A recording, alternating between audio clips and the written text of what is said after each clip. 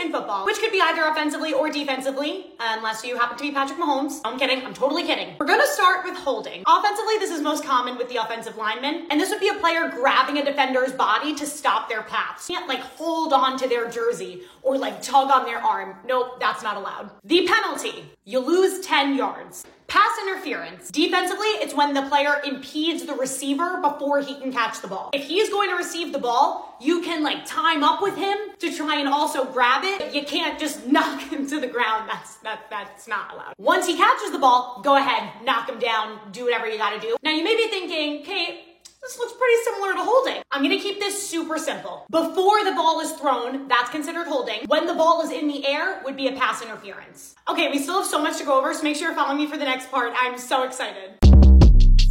Short Cast Club